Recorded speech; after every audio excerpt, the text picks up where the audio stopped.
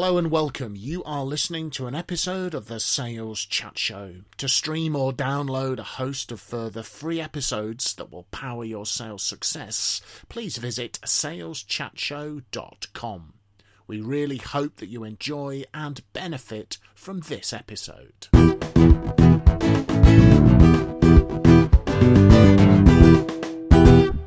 Good. So, hello folks and welcome to another episode of the Sales Chat Show. saleschatshow.com, driving your sales forward. Our aim is to make you a sales success by sharing some tried and tested and proven ideas. And in this episode we are talking about how to use selling stories.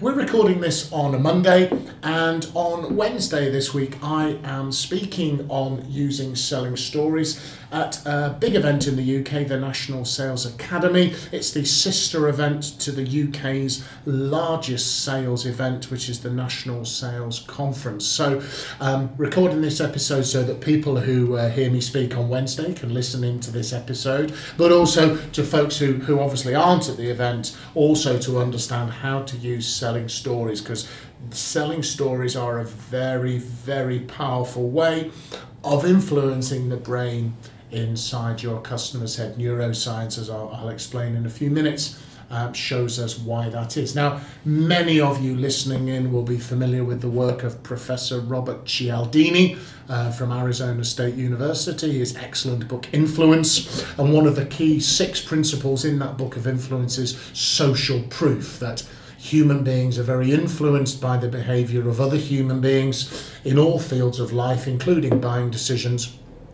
And particularly if we're feeling uncertain, we tend to pay more attention to the behaviour of other people, which is why you'll have heard us on previous episodes of the Sales Chat Show, for example, the episode on using testimonials and case studies, the importance of using these. But a specific form of this is actually telling the customer a story about your organisation or how you've helped a customer.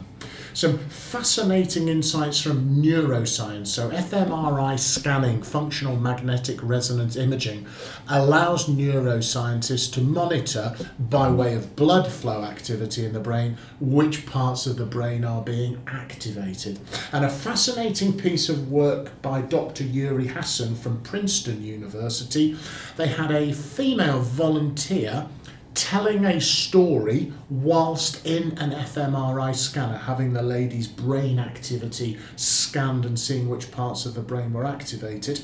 And volunteers were listening to the story whilst also having their brain activity monitored by fMRI scanners.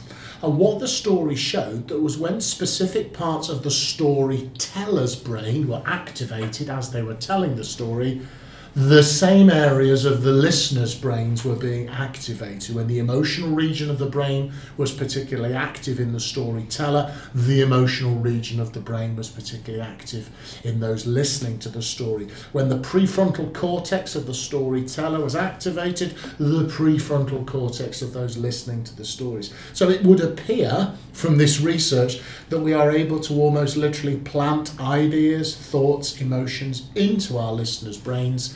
And then when we listen to stories, our brains dovetail with that of the storyteller. So we're able to transfer experiences, emotions, almost directly into our customers' brains, which is why I think this is a pretty exciting and fascinating area for salespeople to think about. So when our listeners think of the word story, they probably think that most stories have a beginning, a middle and an end. Yes. There is some sort of structure to it, a logical process running through it. So do we have a proposed structure for the use of stories? I do, and I think structure is an important part of stories. You know, plots and structures of stories in all aspects of life matter a lot. Films, movies, books, etc. But here's a structure that I have come up with that I think helps to structure a selling story. So step 1 is to introduce maybe the prospective customer to the character, the customer character, which is a genuine customer that you have helped. So you explain who the customer is you're telling the story about, who they are, where they work, what they do, so we can picture and understand who this who this customer is. Best of all is to have permission from that person to use their name and to include them in the story. Step 2 is providing some context. Just explain the situation, maybe understand a little bit about the customer's business, the customer's organisation, what was kind of going on in their industry. If you have any specific insights about an industry, this is where you can start to bring them in. Then we talk about step 3 is what are the challenges the customer was facing. A very common film plot, story plot, movie plot, fiction plot is the overcoming adversity, the overcoming challenge. It's a fundamental part of many, many stories. So we have to explain the challenge the customer was facing. Neuroscience tells us that 2 of the most powerful motivating forces in the human brain is the desire to move away from discomfort or pain or problems, and the desire to move towards solutions, rewards, pleasure. So we need to show the pain and the problem, explain those, experience them yourselves, experience some of the emotions that as you're telling the customer, frustration, the struggle, the anxiety, and that will be activating those regions of the the listener's brain. Then step 4 is the catalyst. This is you. This is your products, your services, your solutions, how you came in, entered the customer's life, entered the customer's business. You were able to solve those problems, and then step 5 is to show a clear contrast. Show where the customer is now versus where they were before you started working with them. Show the journey you've taken them on from the problems, the challenges, the frustrations, the implementation of your solution towards this rewarding situation in the future. So showing where the customer's gone. And then step 6 is a conclusion, saying something like, the reason for sharing this story with you, Mr. or Mrs. Customer, was I appreciate it's not identical to your situation, but it seems fairly similar to your situation. I just wanted to share this as an idea of how we might be able to help you. Is this something we should talk about a little bit further? And when people hear stories, their brains function differently to when they are listening to an overt sales presentation. Because most of our early experiences of stories in society as a child are positive, what appears to happen is the brain is more receptive to a story than it is to a sales pitch or a sales presentation, maybe making the process of persuasion a whole lot easier. So that is, I'm not saying it's the only story kind of selling format, but it is an example of one. Yeah, I think that works very well, and I think it kind of maps onto our experience of stories. You said that we're used to stories. Yes. Actually, we hear stories before we're born. We know from various studies that children, in the womb, can actually hear and remember what they heard from about 12 weeks of pregnancy. Oh, okay. So we can, as adults even, we can remember what we heard at about when we were a fetus of 12 weeks. So, in what sense? Give me an example of what you mean. So, for example, one classic study is to play a particular phrasing of music at in the room where a mum is pregnant, and then several years later play that same phrasing of music, and you see certain things in the brain actually firing, saying your brain has remembered that music from years and years before, and it's a particular phrasing that you would never have heard. So it's a piece of music that you only heard when you were, so your brain has remembered it. So but what we remember is dad maybe talking to the bump. Yeah. And telling stories, and when babies are born, parents tell them stories, and that whole rhythm of a story, which always begins with "once upon a time." Yes. Yeah. So our brain gets into, this is going to be interesting. So as soon as somebody starts telling a story, our brain has already said, this is something I'm comfortable with. This is okay. Whereas when it's not a story, our brain is a bit in that kind of scared mode, not quite sure what to expect. So when you're telling stories, your audience is already comfortable because they're used to it. And if you think about once upon a time, once upon a time there was a little girl called Cinderella, Yeah, and so the first thing you do is introduce people to characters. Yes. And you create those characters. So in a business sense, it's, once upon a time there was this customer called John. Yeah, and he had this problem, and he had these horrible, ugly sisters, whatever the story is. Yeah, so you start building around characters because that's what we love. And your story there is saying what the problems were. Well, you say what the problems were with a character who is a typical customer or another customer. It makes them come to life, and also what we know about stories is we start to identify into them and start to make connections between the story and ourselves. I think in a more involved way than we do when we're on the receiving end of what we know is an overt sales presentation where we may exhibit a little bit more resistance to the salesperson. Yeah, I mean, I tell a story about Twitter and the use of Twitter, and some people say, well, Twitter is a place where lots of kind of people will gather and swap information. I tell this story about having a party at home, and so I relate people to this party. I paint my wife as the heroine of the situation and me as the villain. I'm doing all the wrong things. We're trying to get people to do one thing in the party, and actually they all want to do something else. They all want to be social and talk to each other. Typical party, everybody's in the kitchen, and I'm trying to get them to all go in the lounge, because I want them to sit down and have some nibbles, which is never going to work. Yep. So, whereas my wife is, entertaining them in the kitchen kind of thing, where they all want to be. And so I create a story about me and my wife that actually explains the social benefit of Twitter to people, because it's something they can relate to. They can all imagine themselves. They create their own pictures in their head. I've just spoken about a party where everybody's in the kitchen, and everybody listening to this has a completely different image in their head, but they all have an image in their head. Yeah. Whereas if I say the social benefit of Twitter, nobody's got a picture of that. And I think also we're all, for those of you that may be new to the Sales Chat Show, Phil Graham and myself are all professional speakers on the areas sales and the internet, etc., key account management. And we use a lot of stories as part of the work that we do because we know exactly, to Graham's point, that they're memorable. All of us have had the experience of someone coming up and introducing themselves and saying, hey, I saw you speak at the National Sales Academy. And invariably they then say, I really enjoyed your speech or whatever.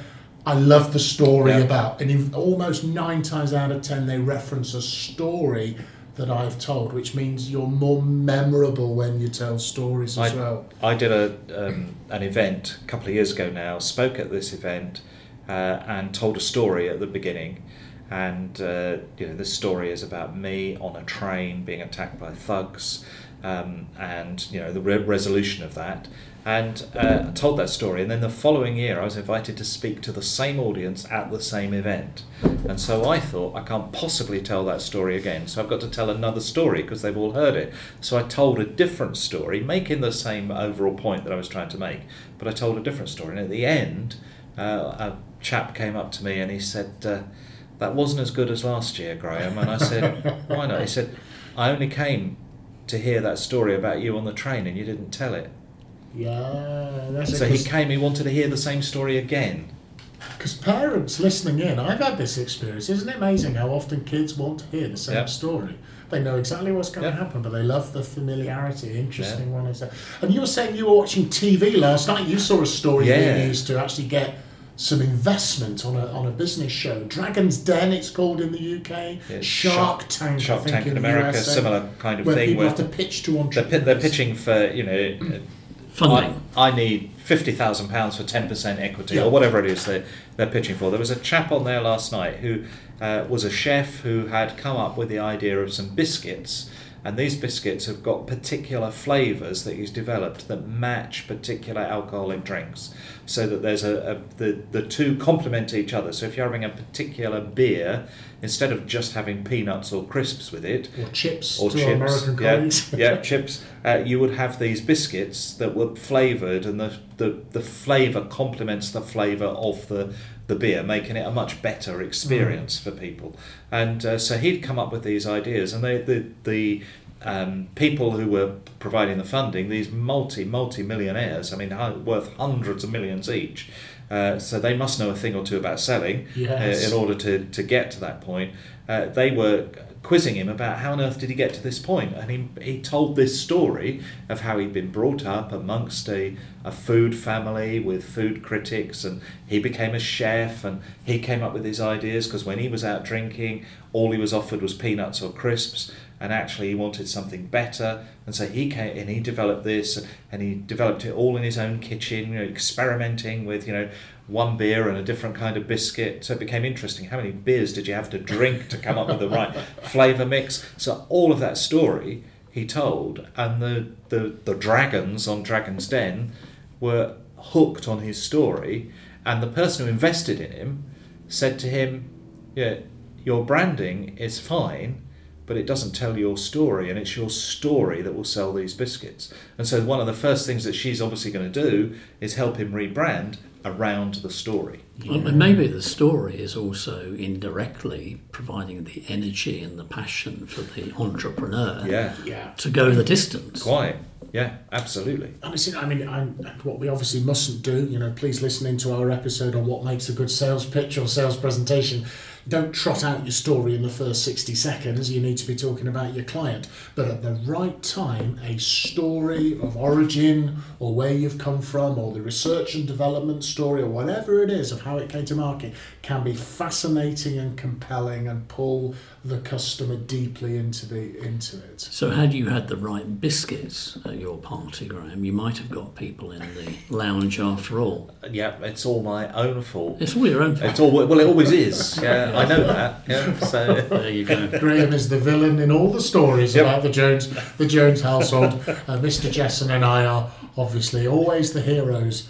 Maybe not. So, hopefully that was of some use to you, ladies and gentlemen out there. Some very, very powerful, persuasive ability in using those selling stories. So, good luck with pulling together your selling stories and using those. And from everyone here at the Sales Chat Show, we would like to wish you good luck and good selling. Please visit the saleschatshow.com website or wherever you usually get your podcast. We have a huge library of other episodes for you to listen and benefit from.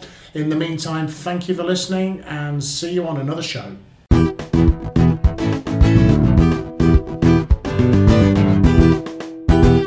You have been listening to an episode of the Sales Chat Show. To stream or download a host of further free episodes that will power your sales success, please visit saleschatshow.com. Thank you very much for listening to this episode, and from everyone here at the Sales Chat Show, we'd like to wish you good luck and good selling.